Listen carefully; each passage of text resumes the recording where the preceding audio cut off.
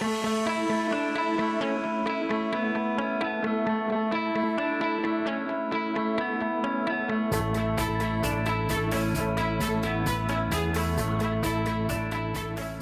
right. The rest of us, we're going to be continuing in our study of the book of Exodus. This is called The Great Escape. All right. We have been working our way through a lot of details, looking at the tabernacle. Last week in our message, Clothed in Righteousness, God's instructions to Moses on top of Mount Sinai continued. The Lord moved from the tabernacle structure to the men who would serve as priests in his tabernacle and gave instructions on how they would be dressed. And looking at the specific materials and colors to be used, we were able to see that these men were intended to be unique among the people. They were supposed to stand out as symbols of godliness.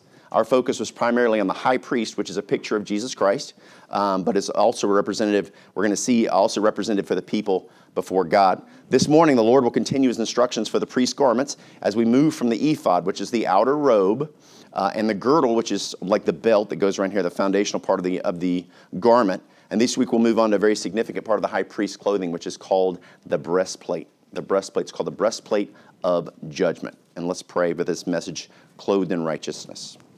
Lord, we love you. We thank you, God, for today. Thank you for this opportunity you've given us, Lord, to be in your house. And thank you for this message, Lord. I know that throughout the week you have spoken to me as I've read and prayed and studied, God. I know you've spoken to me, but Lord, I now pray and ask that you would speak through me, that the words that I would share, Lord, not be the ones that I would choose, that the very words that you'll place in my mind and on my tongue be the ones that you would direct me to. God, thank you for the word. Thank you for the strength of the Bible. Thank you, Lord, for the opportunity to share it. And Lord, I pray, God, that you speak to us now. Help us to have ears to hear. Lord, not just to be hearers, but to be doers of the word. In Jesus' name, amen. All right. So last week, as we looked at Aaron, right, Aaron was selected along with his sons to serve as priests in the tabernacle. The tabernacle, the word tabernacle means to dwell with. And this is a place where men are going to meet with God. Now, Aaron was set aside as the high priest in that high priest role. And we looked at his whole role. One of the things that we talked about last week is the fact that he would bear the sins of the people. There were stones that were upon the outfit that he would wear in his ephod, and these stones represented the people as it listed the names of the children of Israel. And he would carry sacrifices before God in the most holy place as a representation of them. So he started the instructions here about how we would be dressed. We see now that he's going to talk about the materials and the design that God has intended for them. Each part of the priest's clothing is going to be picturing not only God himself, but also what God did, the atoning work of Christ on the cross. So as we look deeper into this, let's pay attention to the fact that God is trying to show us something deeper than just talking about clothing. These things are sometimes hard to study, so bear with me as we go through it. Sometimes you're like, materials and things like that. But there's some really cool pictures in it if you'll just take the time to pay attention, all right? So Exodus 28, verses 15 through 30. Exodus 28, 15. And it says, And thou shalt make the breastplate of judgment with cunning work after the work of the ephod. Thou shalt make it of gold, of blue, and of purple, and of scarlet, and fine twine linen. Again, we see the same materials that were used inside of the tabernacle, representing the veil, representing the entries. And we see that same thing mimicked in the outfit that he's wearing in the ephod. But now again in the breastplate, this breastplate is going to be woven, finely woven in twine materials. It's going to be making a fabric breastplate that we're going to see it's going to be added to that. Now, remember the golden chains that we talked about last time. The ephod, on the ephod, there were the stones that were on the shoulders, and we talked about gold chains. They were made of pure gold. And it's interesting, those gold stones, or those gold ones, because you see, they will attach to the breastplate. The reason why those are attached there is they're eventually going to attach here, bearing the burden here on the shoulders, and they're also going to see that he's going to be bearing the burden of the people upon his chest, and those things are connected, and the gold represents righteousness. So this was the atonement, right, for sin, to satisfy the judgment of God. It was a picture of our high priest, the Lord Jesus Christ, who bore our sins upon himself before God on the cross. In doing so, he saved us from judgment. Because understand, we're all sinners. We're born sinners. You and I, you know what? We're not born these wonderful, glorious people. You know, we're born, and we talk about it many, many times. We give the example of small children. You don't have to teach children to lie. By nature, they will lie, right? They're not honest by nature. They're not going to lovingly share a lollipop between two children. There'll be a black eye at the end of it, and somebody's got lollipop in their hair, right? They're like battling it out. Because they're not going to be like, lick for you, no, lick for you. No, you have it. No, you take it. No, they're like, give it to me, mine. Man, they're battling it out, right? So this nature, this natural tendency to sin, unfortunately, is what divides us from God. It's what separates us from God. And so Jesus, when he went to the cross, paid for that sin. So it makes sense that the two elements that would be connecting these two aspects of judgment would be the pure gold chains, right? Representing the godliness and righteousness. Verse 16 says this, 4 square it shall be being doubled, a span shall be the length thereof, and a span shall be the breadth thereof. When you see the word span in the Bible, the word span means this distance right here. It's kind of like in Hawaii, hang loose, dude, right? That hang loose, that's about 8 inches. And that's what they considered a span. So when they were measuring it, you're looking at about an 8-inch square, but also understand that it says that it's doubled, meaning that would have been made 16 inches here, and it's folded back upon itself. And we'll understand why that is in a few minutes. So we've got this 8 by 8 square, and there's this pouch that's inside. So obviously we're going to see that this pouch, this thing is designed to carry something. Verse number 17. And thou shalt set in it settings of stones, even 4 rows of stones. The first row shall be a sardius, a topaz, and a carbuncle. This shall be the first row. So we're going to see 12 stones laid out. They're going to be in lines of 3 going down in 4 different groups, okay? So we look at those first several stones. So the first stone, the Bible says, is to be a sardius. A sardius is a deep red stone. And on a side note, and this is interesting because the word sardius ties to, there's a church in the book of Revelation. When you go there, you'll see that there's the Sardis, the church of Sardis. And the church of Sardis, and interestingly enough, that Sardis in the book of Revelation, the word Sardis means red ones. And it's talking about a time period that actually spans between 1517 to 1648, where you'll see there's 7 different names of the churches, and they represent different dispensations or different time periods of the church's existence. And what we find is between 1517 and 1648, that was when the Reformation was taking place. And the church was being persecuted on this planet, and millions of people were killed. How interesting that Sardis is the name of that, and it means red ones, and this stone is a sardius, a red stone. But that's a message for another time. The second stone is to be a topaz, which is traditionally a blue-colored gem that would have some yellow flecks in it. Some of these things are, understand these colors are inconsistent because they're stones, but these are just to give you a general idea of what they're going to look like. The third stone is a carbuncle, which is a rich red ruby. Now, outside of the diamond, this is one of the hardest gemstones that exists. Verse 18 says this, and the second row shall be an emerald, a sapphire, and a diamond. So the fourth stone is an emerald, okay? That right there shows up, most of us know what an emerald looks like. It's a rich green stone, right? It's got a translucence to it. Then we look at the fifth stone, which is a sapphire. Sapphire is a deep blue. Many times you'll find that in the scriptures, it'll be talking about, anytime God's kind of describing ice and things of that nature, they'll say that it had appearance of a sapphire, a deep, deep blue. The sixth stone is to be a diamond. Most of us know what a diamond looks like. If it's flawless, guess what? It is perfectly clear and really shiny and pretty. And your wife wants one for sure. Verse 19. And the one you have is never good enough. No, I'm just kidding. That's not true. In the third row, a ligure, an agate, and an amethyst. So the seventh stone is to be a ligure. This is believed to be what's called modern-day amber, okay, which is going to have kind of a deep golden color to it. The eighth stone is to be an agate, which would be, agates run either gray or black or brown. They're kind of a dark, opaque stone. The ninth stone is to be an amethyst, which is a rich purple gemstone. In the fourth row, a beryl and an onyx and a jasper. They shall be in gold in their enclosings.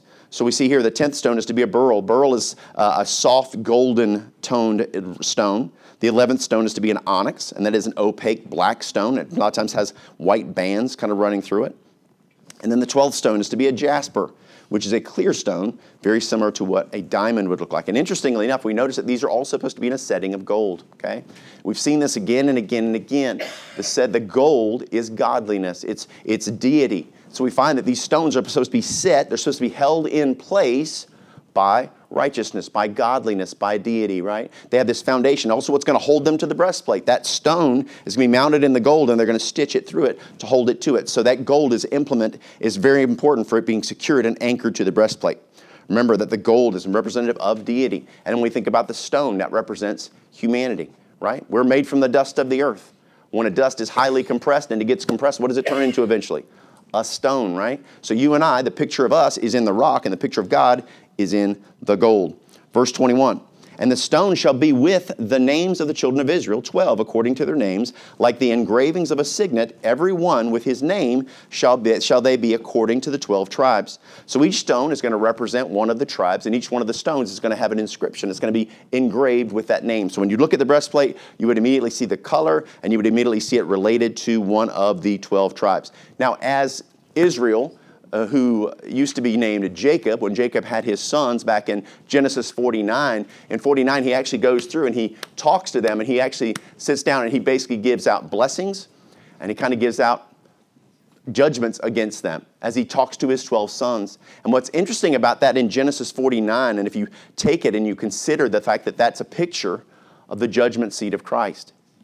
And when you see, as he is talking to them and he's relaying to them what they're going to receive, he's talking about what they've done with the life they've been given. And it's interesting enough when you read that book in Genesis, and if you relay it to 2 Corinthians 5, 10, and 11, you see that it's a picture of the judgment seat of Christ, which is really amazing. So we're witnessing here is God has taken the Israelites. Here they are coming in. As they come on the stones on the shoulders, they're coming in as a group, okay? So here he is bearing the sins of the people upon the shoulders. The high priest is when he walks in and out of the Holy of Holies. But then on the breastplate, it becomes more individual. So we go from a group, the body, to now individual accountability. And what it is, it's a picture of us having accountability to God as a body of believers, as a church. But guess what? Also, we have individual accountability before God. Each of us will stand before him on our own merit. Romans 14 verses 10 through 12 says this, "But why dost thou judge thy brother? Or why dost thou set at naught thy brother? For we shall all stand before the judgment seat of Christ. For it is written, As I live, saith the Lord, every knee shall bow, and every tongue shall confess to God. So then every one of us shall give account of himself to God." I don't give account for you. You don't give account for me. And if I drop the ball, guess what? I'm accountable for it. If we do something good, praise the Lord, man. God's going to reward us for that, but at the same time, we are going to stand accountable for the things that we choose in this body to do. It's not about our sin. It's about the life that we have lived as believers. Now, I don't know about you guys, but I am so thankful that the Lord Jesus Christ loved me enough that I went from being someone who was religiously clueless, having no idea who God was, raised in a home where Santa Claus was the only thing we talked about at Christmas time, where the Easter was only about Easter bunnies and about getting a basket. We had no clue about anything having to do with God. And coming out of that and having no understanding of who he is, to now have the realization, the fact that God loved me in my lost condition. Even though I would take his name in vain. I would curse him. I would point my fist in the air and shake, yelling at God when I was a kid, not knowing anything about who he was. Ignorant. And instead of judging me in my ignorance, God said, you know what? Forgive them, for they know not what they do. He's looking at, he's going, David, you know what? As dumb as he is and the ridiculous things that he does, I see him for who he can become one day. And that took 34 years of me living in the world, being a complete idiot, before God was like, look, now, you know what? Pay attention to who I am. Let me reveal myself to you. And praise God I listen, because you know what? There's a lot of people in this world that will not listen. God's calling out to their hearts right now. We've tried to talk to them. There's some people that we've maybe shared the gospel with, we've talked to, and they have stood in rebellion against God. But guess what? It's the nature of humanity to be rebellious. It's the nature of us to stand in opposition to God. Because, you know, we think that we're going to, by submitting ourselves to God, that we're going to give up all of our freedoms. But we don't realize the things that we think we're free, these things of the world, they're the very things that hold us in bondage. We're in bondage to the things of this world, trying to fulfill our lusts in our flesh. But when we give those things up, God says, you know what? Let me show you what real freedom is. Amen.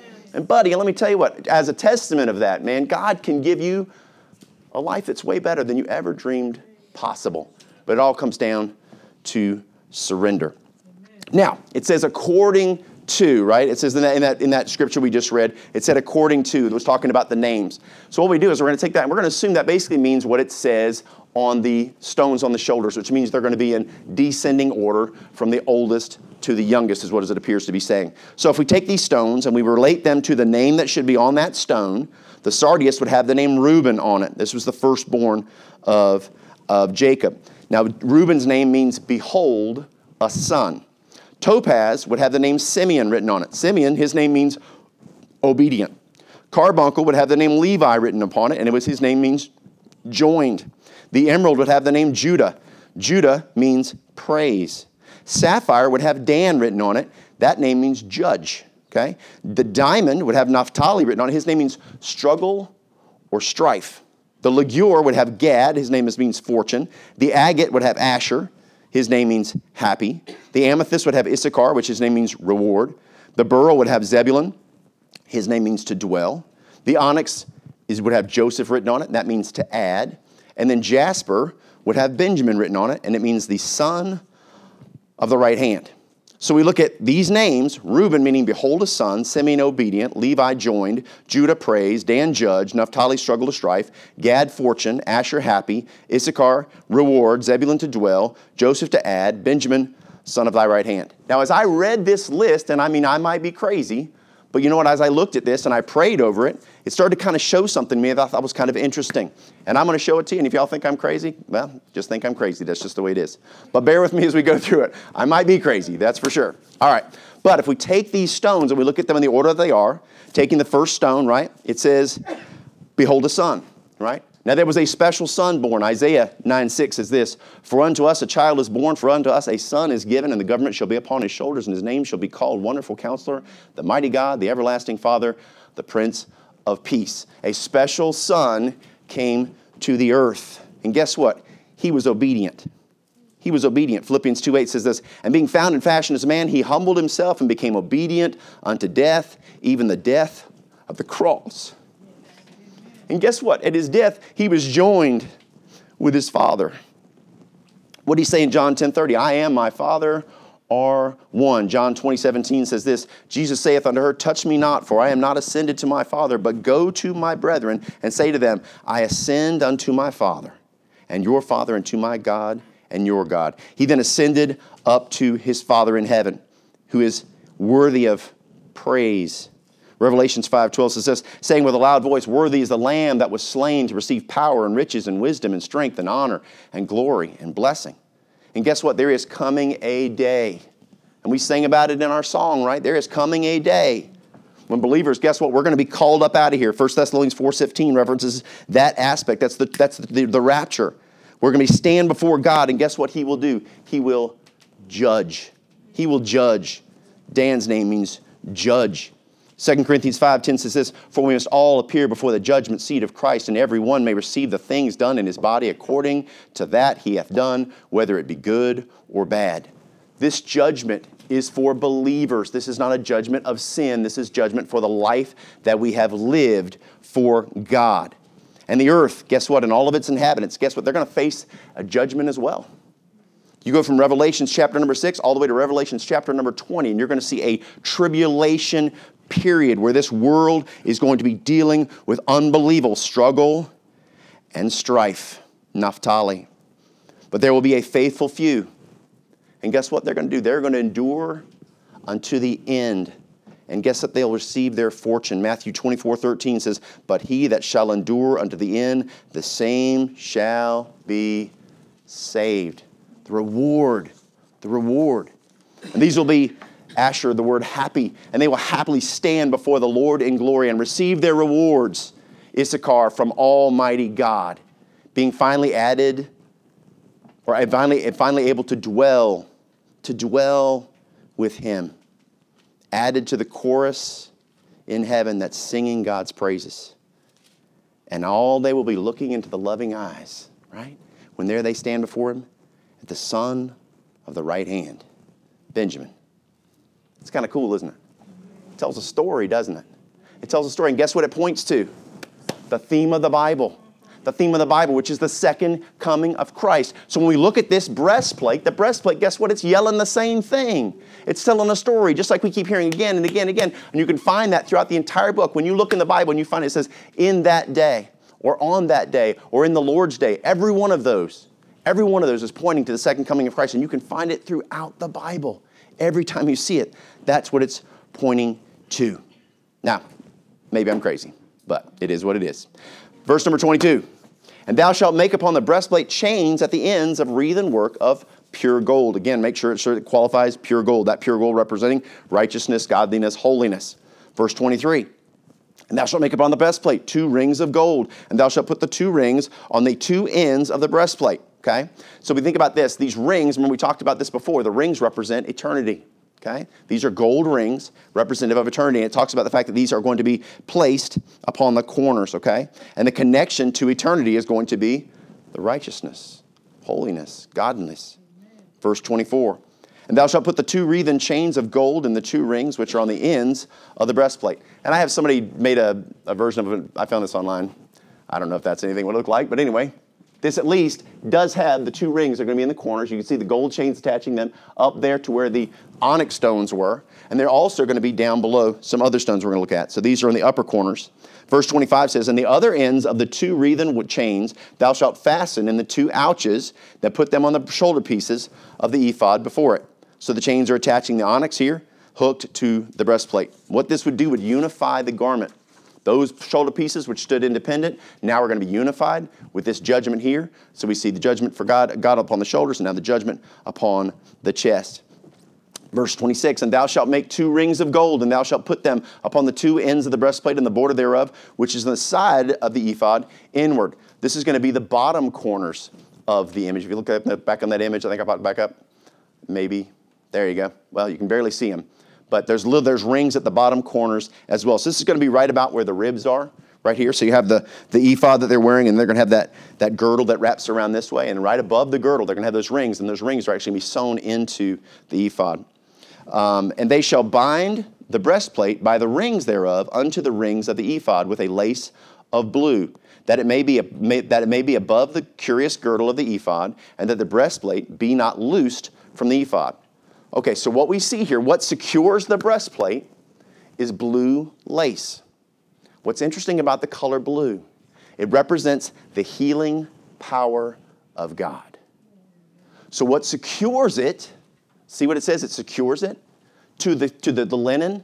Well, guess what? The linen is a picture of humanity, right? This is the human part. And what secures it, this judgment, or this judgment, or the eternity rings, what secures them to the ephod is this blue ribbon, the healing power of God. Titus 3:5-7 says this, not by works of righteousness which we have done, but according to his mercy he saved us by the washing of regeneration and renewing of the Holy Ghost, which he shed on us abundantly through Jesus Christ our Savior, that being justified by his grace, we should be made heirs according to the hope of eternal life. Right? So the only access to eternal life is through the healing power that's displayed in the death, burial, and resurrection of Christ. Again, what you've got to realize is the fact that when we look at these garments, instead of just judging them for an outfit, go, oh, that's nice. Good color combination. Oh, I like how it fits. God's saying, look, it's not about that. He's so specific in the design because he's teaching us something that's more that's there. These mysteries of the Scriptures, guess what? They're in there. God wants us to understand them. We see again and again, if you reference Scripture to Scripture, you can prove these things and see where they come from. Verse 29, it says this, and Aaron shall bear the names of the children of Israel in the breastplate of judgment. Notice this phrase right here, upon his heart, when he goeth in unto the holy place for memorial before the Lord continually. Verse 30, and thou shalt put in the breastplate of judgment the Urim and the Thummim, and they shall be upon Aaron's heart when he goeth in before the Lord. And Aaron shall bear the judgment of the children of Israel upon his heart before the Lord continually. Notice that Aaron shall bear the judgment of the children of Israel upon his heart. Now, you see those two things that are listed in there, the Urim and the Thummim, okay? The Urim and the Thummim. To be honest with you, we're really not sure what they are. You can look and look. We find reference to them being used, so we understand what they're for. There's a purpose to them, which is to help decipher or understand kind of what God's will is, okay? I kind of prove that to you. I threw it. There's several scriptures to use, but I just put one in here in 1 Samuel 28:6. What happens here is King Saul is kind of going through a lot of stuff, and he's just kind of searching, and he's got distance from God. What's happening is God has stepped away because Saul is wrong with him. He's not in fellowship with God. And what happens is, here it says, and when Saul inquired of the Lord, here he's seeking God through the prophets, he's seeking God in prayer, he's seeking God through every way he possibly can, and the Lord answered him not, neither by dreams, nor by Urim, nor by prophets. So we understand that something about discerning the will of God, but we don't know exactly what it is. But what we do know in this scripture is the fact that God makes a very specific and distinct point about Aaron's heart. You notice that? In those two verses, it shows up 3 different times. He says this is for his heart, to cover his heart, to cover his heart, right? And its reason being, right? We understand the symbolic burden that was being carried by the priest as he went into the Holy of Holies. When he carries, a burden is carried upon the shoulders, right? If you're going to carry a backpack, you don't put it on your chest and walk like this and carry the backpack. No, you put it on your shoulders and the weight is here. So the burden of the sin of the people is placed upon the high priest's shoulders, and he carries that burden before the people, before God. But then we see here is this breastplate of judgment is now upon his heart, right? So he's not just supposed to do what he does as a worker or as a servant to the people. He's supposed to care. He's supposed to be focused upon the fact that why is he doing it? Not just that he has a duty to do it, but the fact that what is the purpose? The people of God are supposed to be upon the heart of man.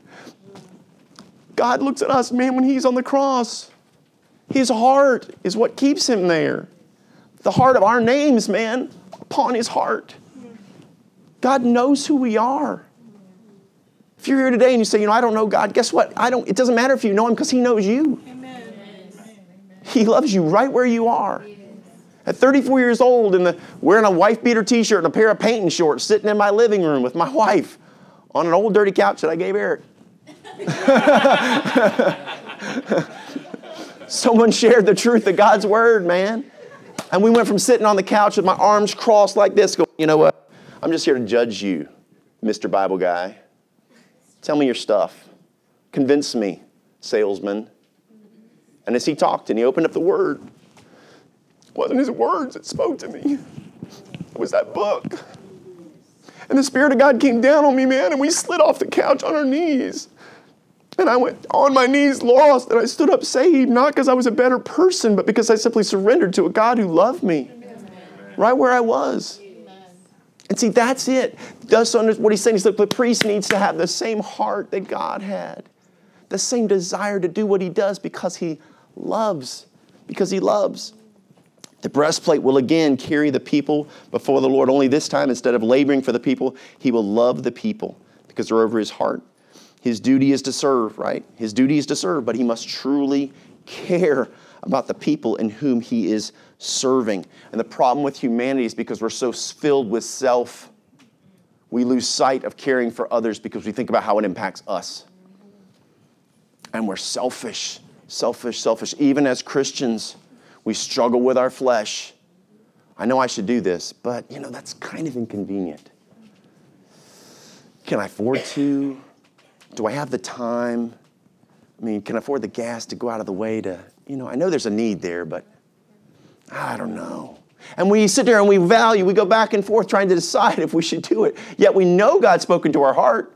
I feel compelled to do it. And I go, okay, I should do this. But the but doesn't come from God. Let me just tell you that. The but does not come from, your butt came from God, but I'm just telling you, this butt didn't come from God. That's not in my notes. But bottom line is, God doesn't say, hey, guess what? If he calls us to do it, he's calling us to do it. He's not calling the priest and saying, look, if you don't feel up to it, don't do it. He's saying, look, I'm calling you to do it, but guess what? I'm calling your heart to do it. John 15, verses 12 and 13 says, this is my commandment, that ye love one another as I have loved you. Greater love, this is Jesus talking about himself. He says, greater love hath no man than this, that a man lay down his life for his friends. Talking about the cross, right? Because he says, ye are no longer my servants, you are my friends, right? Right before he ends up dying, ye are my friends. So it was love that drove Jesus to the cross. It was love that kept him on the cross. He could have called down 10,000 angels, man. He could have leveled this planet in an instant, in a thought, in the twinkling of an eye. Everyone that was persecuting him could have been vanished and turned to dust. But yet he hung there and allowed them to mock him and allowed them to spit upon him and allowed them to wag their heads and rail upon him as they made fun of him and they made jokes. So when here he is pinned to the cross, it's not the nails that are holding him there, man. It is love that's holding him there. And that is the only thing that had the power to hold him on that cross. Love is what kept him there.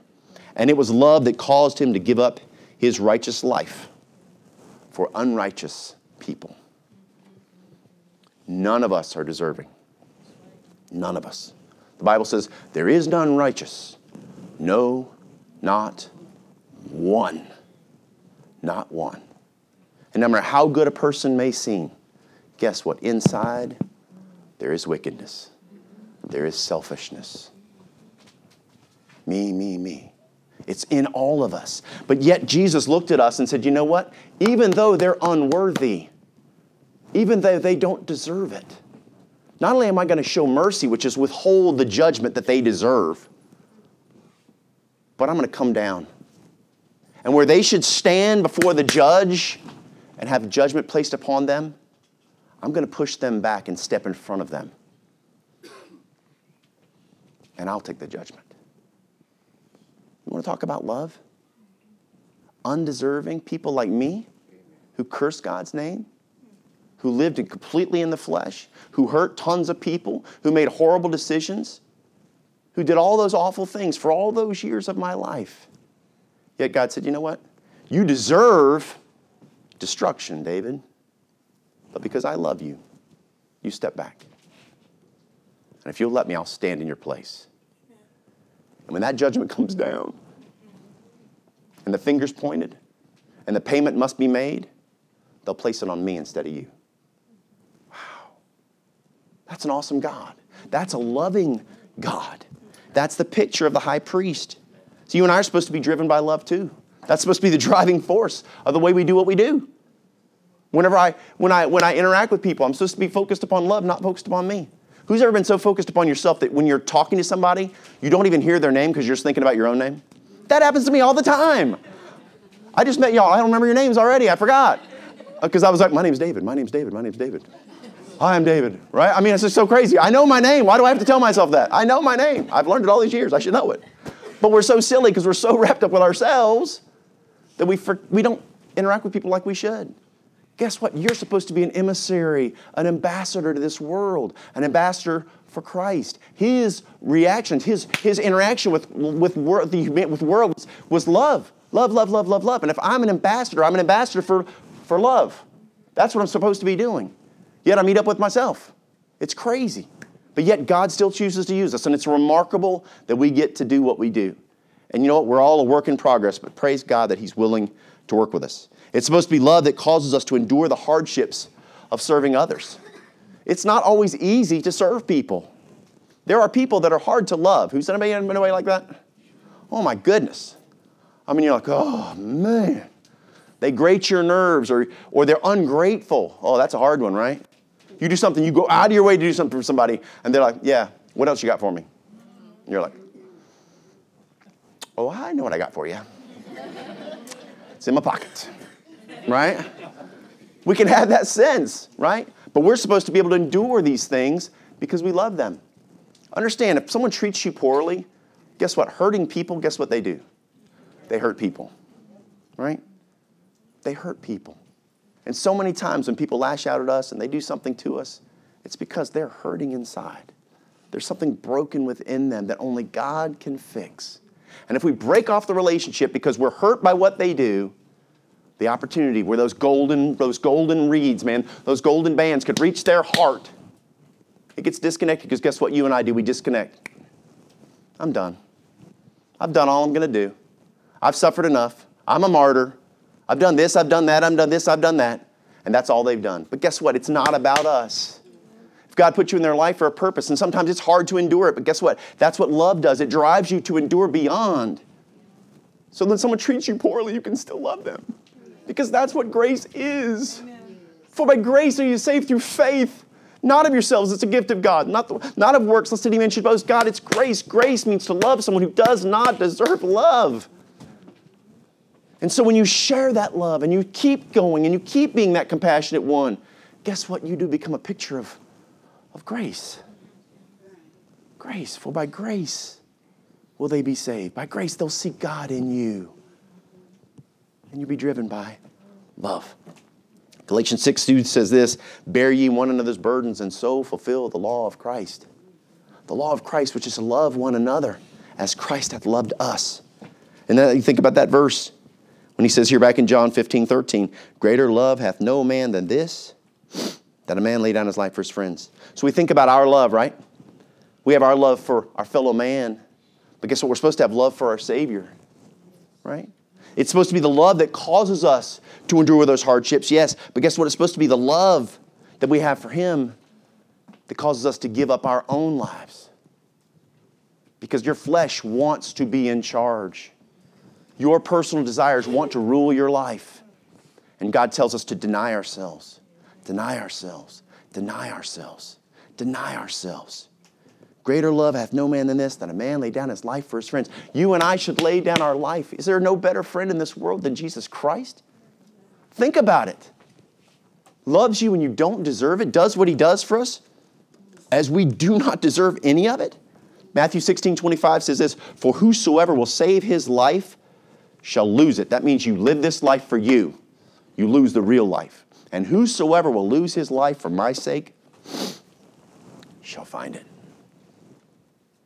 He says, if you will give your life for my sake, I will use you in ways you cannot possibly imagine. And all those things that are in the way that keep me from being able to use you, guess what? When you die to yourself, they fall away. And all of a sudden, I've got clear access to your heart. And all of a sudden, I can direct your path. And I can guide your heart. And I can speak to you through your word. And I can clear away all these distractions. Because let me tell you, the enemy does not want us to serve God. He wants us to be distracted. But if we will, we can show sacrificial love. Whatever we do to serve others should always be driven by selfless and sacrificial love. Because guess what? It's not the fact that we do it, right? It's how we do it. It's how we do it. Think about this. When you serve people with the wrong heart, in reality, you're not serving them. You're in reality serving yourself. So what can be an act, a duty, can be a self-serving thing. 1 Corinthians 13, I'm almost done, I promise.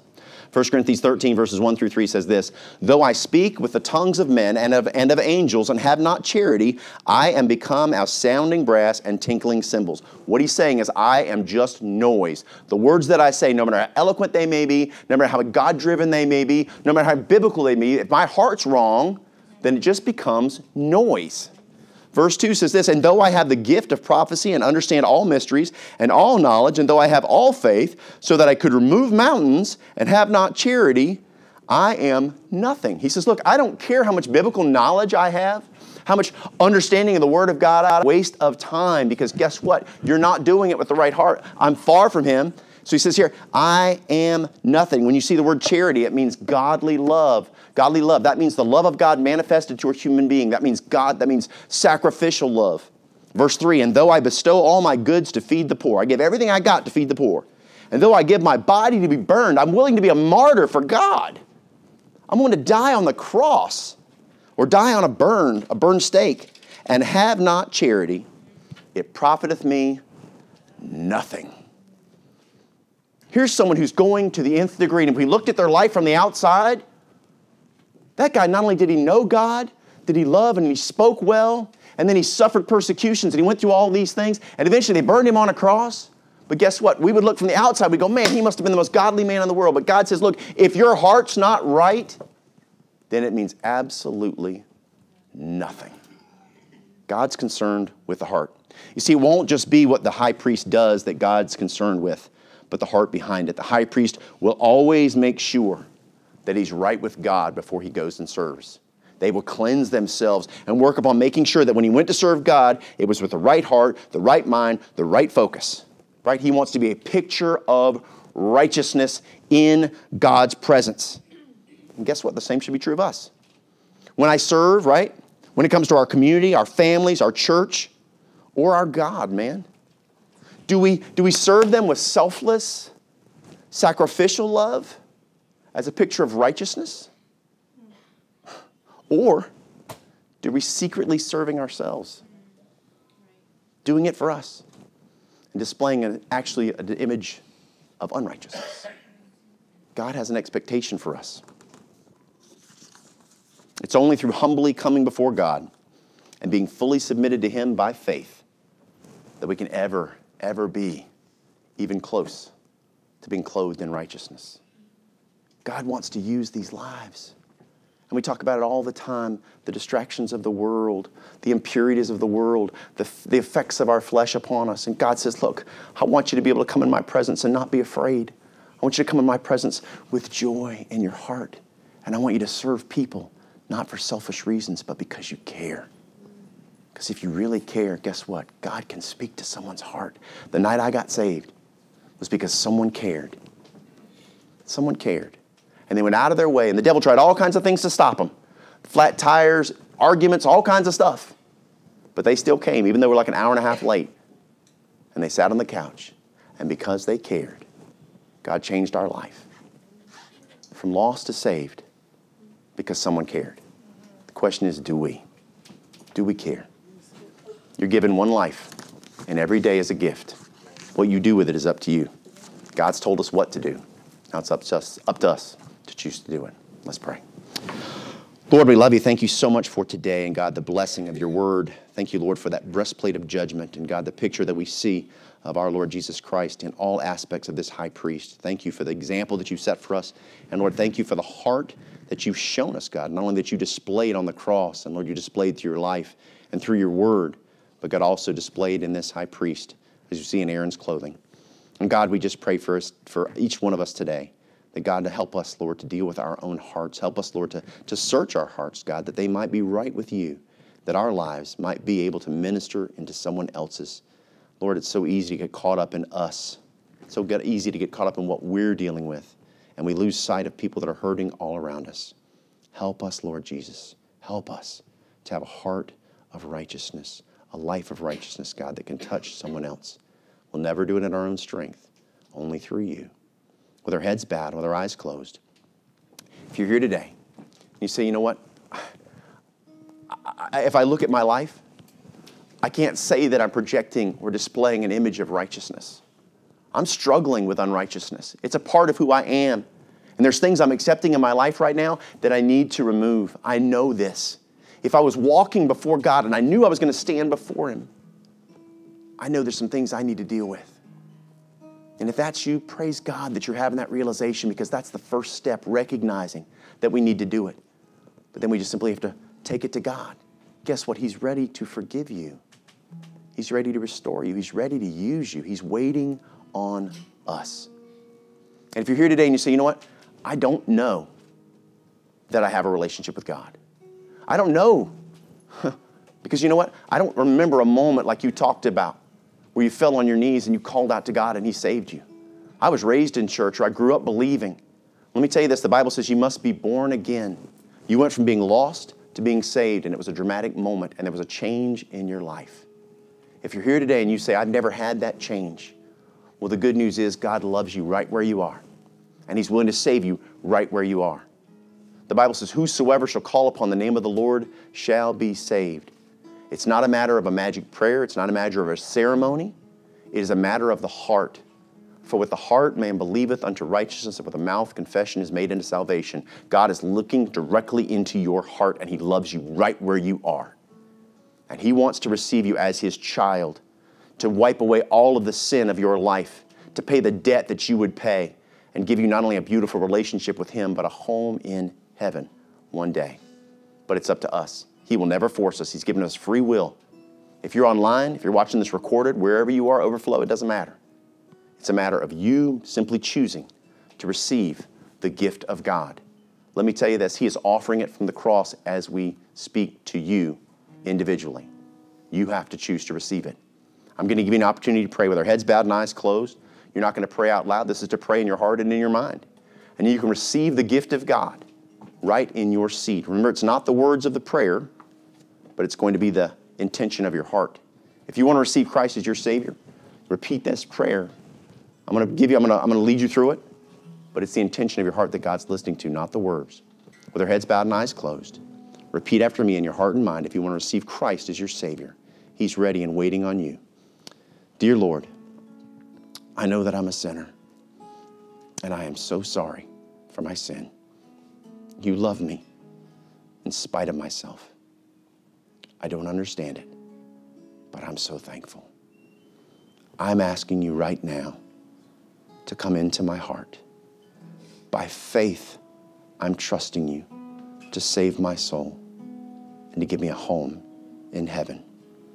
I know you have the power to save me, and I thank you for what you have done in my life. Thank you for saving me today. I ask you, Lord, to help me to live for you and to walk with you. For it's in Jesus' name I pray. Amen.